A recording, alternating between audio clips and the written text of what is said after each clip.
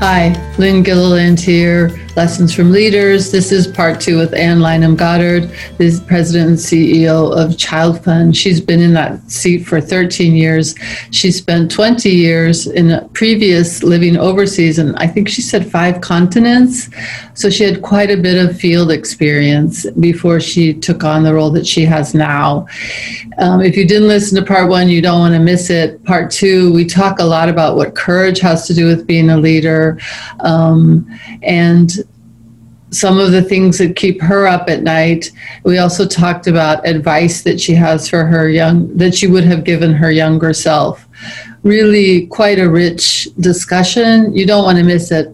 So everyone, Ann Lynham-Goddard from Child Fund. Welcome back, everybody. This is part 2 with Ann from Child Fund, and we are so... Again, we are getting into the meat of things. So if you didn't get to part 1, you want to catch it. And let's jump in and talk about Child Fund has a very ambitious strategy, which will tell us about that, and then we'll take it from there. So Child Fund is an 80-year-old organization, and I think we got to the point that I think it's incumbent on us to figure out how we can scale up more what we do as an international NGO. I say this even though some people would say we're at scale, we reach about 13, 14 million people a year. But when you look at the problem, particularly post-COVID, the problems are only bigger. Mm-hmm. So we put out a big, hairy, audacious goal, a BHAG. We started it before the pandemic, but decided to continue. It's appropriate during. And we aligned it with the SDGs that by 2030, we'll reach 100 million children and family members. And we'll help those children grow up to be healthy, educated, skilled, and safe, which are the 4 components of our work. So we started it, and I said to all staff, I have no idea how we're going to reach that, right? It's just not doing what we're doing and multiplying it by 8 or 10 or whatever. And everybody knew that. So we decided to put out a crowdsourcing approach. So with board members, some partners, but mostly with staff, we put out, what's your idea of how we could reach that? And all different aspects. So we crowdsource over 175 ideas, we hone them down, we group them, and then we got a bunch of teams working on them now. But I constantly say that we don't know the answers yet. All the answers are coming from this, and that's true. I threw my ideas into the mix like anyone else. My board did. We all filled out things online. And this is kind of new for us because I've never put out something so bold before, and I've been the CEO there now for 13 years. We've always done this, and this is probably the 3rd or 4th strategy we've developed, and we've always, worked on it together as a staff. It's always participatory, and then the new strategic directions or whatever emerge from it. But this is putting something out and asking everybody a road to that path. So that took a little courage, I think, to do that. I think some people were a little shocked. But I think it was the right thing for the organization, not only because we're 80 years old, but because there's a lot of talk, and rightfully so, the growth of local civil society in the countries we're working in. What's a special contribution an INGO can make? And I think scale is one of them. So are there any nights that you didn't sleep because you were worried or scared? I had to bring my board along a little bit with it. They had a broader idea than, in some ways, different ideas, but that's coming together nicely now. I think we're all converging on a couple things. I go to sleep okay. I'm the kind of person who wakes up 3 o'clock in the morning, then starts thinking about it. So yeah, I've had a couple middle of the night, particularly before a big meeting where we're pulling things together. We're about 75% of the way through the process now. And it's coming together. We're as a learning, as it's approach to learning. We're dividing it into 3 parts. So the first 2 years will really be testing ideas. So we're going through the process now of figuring out what are our best ideas. And some of them might not turn out to be good, but hopefully we'll learn and pivot in the process and pick out the 2 or 3 things we think we could really scale. And that we tested our way to that. I explained to staff, it's like the vaccines that we're all talking about now, right? Mm-hmm. Tested on 10 people, then you do 100 people, then you do 1,000, 10,000, 1 million. That's how we'll test our way to seeing if we have some ideas that work. And then, so thanks for sharing that, that you do have little moments where you go, oh, Who doesn't? What are we going to do now? And can I really lead us this direction now that I said that we would go this direction? So earlier you and I were talking about what being uncomfortable has to do with being a leader. And you're just actually, those are some uncomfortable moments, right? Yeah. I think that a leader really needs to be able to hold the anxiety that people have for uncertainty and discomfort in something. Some of the staff wanted to know right away which countries were going to do this. You know, they wanted details. And I had to say, no, we don't know those things yet, right? And in my comfort level of how I say, and that's okay, that helps them and holds their anxiety about it being okay. And reaffirming all the time that together we'll figure out the next steps and we'll learn as we go. So I felt this in other situations where during the history of being the CEO of Child Fund, that it was really important to hold that kind of anxiety and uncomfortability, unknowingness, and feel comfortable with everything not being certain. And if you can do that as a leader, I think you reduce the anxiety of staff. You know, I'm not always 100% good at that by any means, right? Sometimes I want to jump to the end and say, what's the answer there? But I'm at my best when I exhibit that it's okay. I'm confident we're going to get there. We just need a process together and we'll test our way to it. Do you ever share that you're scared too? You do? Yeah. Particularly more, I would say more with my media team, but I wouldn't use the word scared with staff, but I might say, it's not all clear. We don't all know it yet. Some of the questions you're asking, I can't answer yet, but we will know them by the time we get to that point. And I think that, to me, is the authenticity, and that, amazingly enough, does provide people, in my experience, comfort. Like, you don't have to pretend that you know it all. There's just the fact of, I believe in us, and we will have that figured out, seems to be quite a high positive impact. And has that been your experience? Yes, it is. It is. But we'll still have people who want to know the details. And even board members who might want to know the details. But in general, it works well. It works well. Because just a moment on that is we're all wired differently, and some of us feel more safe when we know A, B, C, D, E, F. Right. Other of us are fine. We're just heading that way. Okay, good. Let's go. So it's probably all those people. Yeah. Yeah, I'm probably that latter group. You know, I don't particularly want to know all the steps. I want to know that we have a clear picture of where we're going. Mm-hmm. And I feel like you can learn as you go along, you know. And that was to our COVID response, right? We had to come up with a plan really quick that would work worldwide. We came up with a very high-level plan, 4 priorities, but told the staff then, okay, you know how to work it out in your situation. So they knew where we were going, and they knew they had the space to implement the way they should and use their funding the way they should to do it. I mean, we didn't say you have to spend it all on this or that or whatever. Obviously, restricted donor money is different, but the other funds we had, and I think it worked well. I think staff are responsible. They know what they're doing. I don't want to give them all the details. It makes us, it's hard enough being an 80-year-old organization and having a lot of habit, right? That's the way you do something. And if you put too much habit into everything, or too many words into everything, telling everybody exactly what to do, it just doesn't work.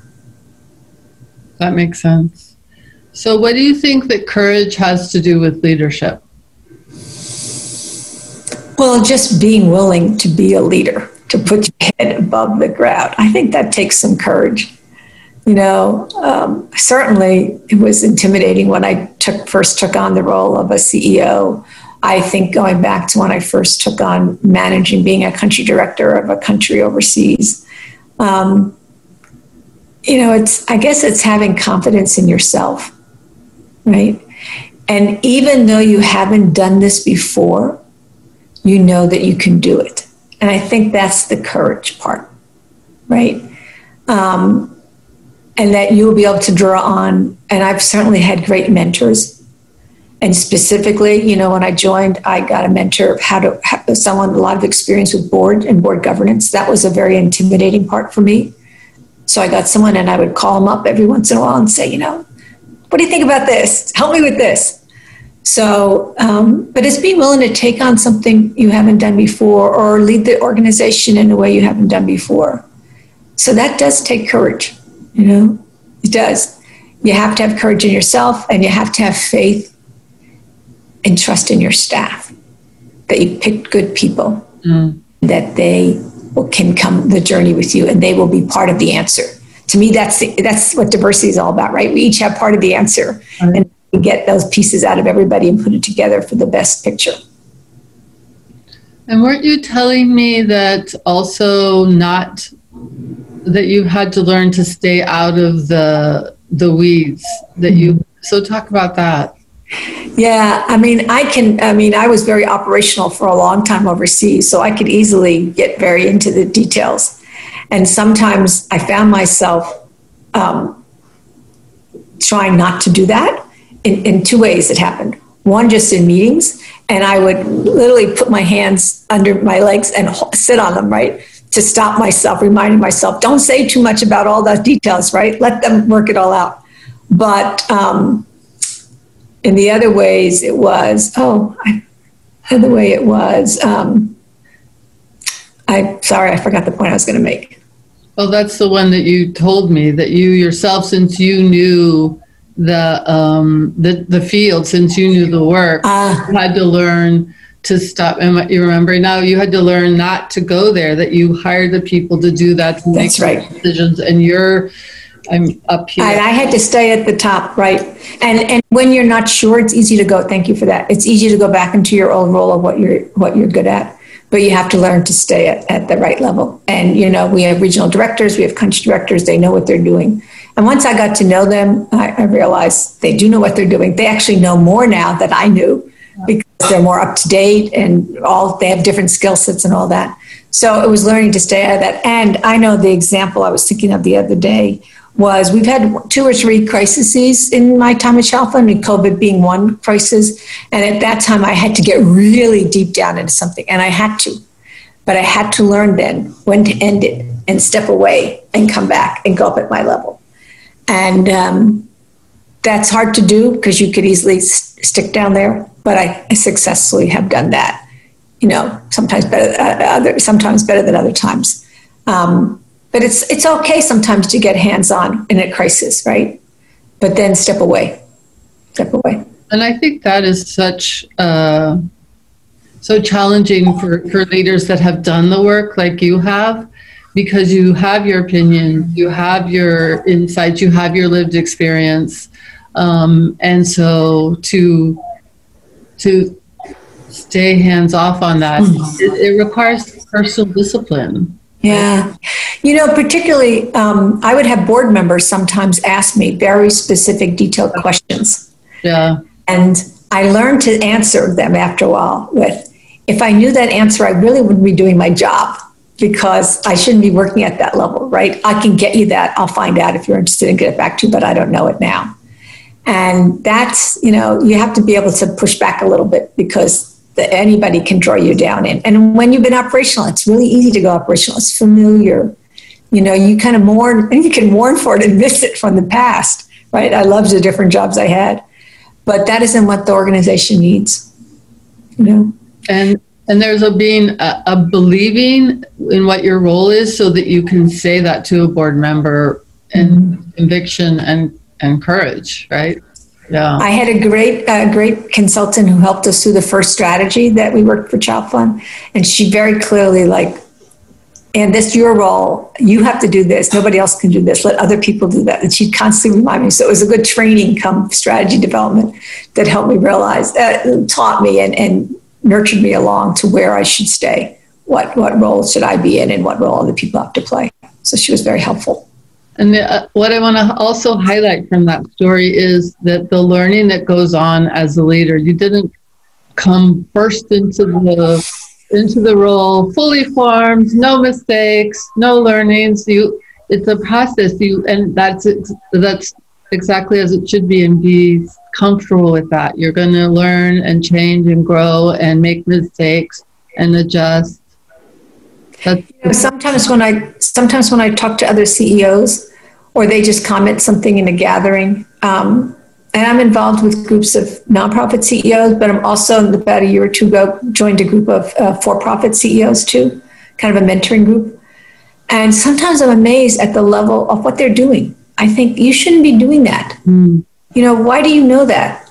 You shouldn't be doing that. And it's been, and I think, but I look back in my earlier career, and when I first came as a CEO, I was doing some of those things, right? So I'm a better CEO now. I've learned to let other staff do the things that they should do. One of my staff said to me once early on, "And I'm afraid to ask you to do something that's below your pay grade." And that was a staff person that to me. She said, "Because it's wasting the time and money of Child Fund." And I thought, wow, I never thought of it like that. I used to think I want to be humble enough that I can do anything, right? I shouldn't be like I'm a CEO and I can't do that anymore. But that was a good pushback that she gave me, right? That the organization needs you to play your role and let other people play their role. Well, and I also, yay to her, 10 points to her. And also, like that she's like, it's not a good use of Child Fund resources. That is spot on. That's beautiful. Yeah. I agree. And as we come to the end, what advice would you give your younger self? Looking back, if you could give your beautiful and younger self, maybe a country director, or maybe when you assumed this role, what did you wish you knew, or what advice would you give yourself? I think that each organization, any organization, is a living, breathing thing. And you can't turn it into something that it's not. And it's your job as a leader to figure out what it's really, really good at, and then make that better and bigger.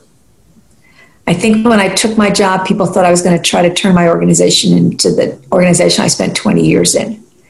And I quickly realized, no, I couldn't do that.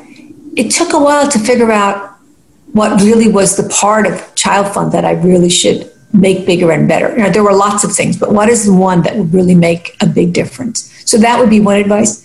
I would also say definitely learn I'd say this to anybody in their career, learn 360 degrees of your business, right? The more you know about the whole side of it, the more then you're comfortable with it all, and you don't have to get into all the details. But in the beginning, make sure you know the 360 degree view of it. Spend more time externally, maybe, with groups that I'm really glad I joined this for-profit CEO group, right? They look at things differently. And I think it's good to have different perspectives on things. And just relax. I mean, my old mentor, who was a CEO, said to me once, "And there is a rhythm to our work. If you make a mistake one year, it'll come back next year and you'll be able to fix it and make it better." So don't worry about it too much. So that was what I do. Usually things will, if you don't get it right, they'll come back and you'll have a chance at it again, and you'll do better that time. And thank you. I love all of those. And what I want to pull out of the last one is, in some ways, we're saying let's not be perfectionists. Go forward. The mistakes will be made. You'll have a chance to rectify it. So. Yeah. No, I totally agree with that. Yeah. But I'm certainly not a perfectionist. I'm certainly trying to do the best for Child Fund, and Child Fund should do its best work. But actually, perfectionism is, everybody has their own definition of that too, right? So I have to accept that. So yes, you always have a chance to go back and do it again the second time. And thank you so much for coming in and spending time with us, for sharing what Child Fund is doing. And I'm actually quite interested. We'll want to hear how you're going with, is it 100 million? Yes, 100 million children and family members by 2030. So we'll want to have you back in to see what you've learned. And I love some of the things you guys are doing is so interesting, like the crowdsourcing. So thank you for your time. It was great spending time with you, Lynn, and I'd be happy to come back and tell you what we learned, because I'm sure we'll learn a lot in our journey. Thanks a lot. All right, thanks.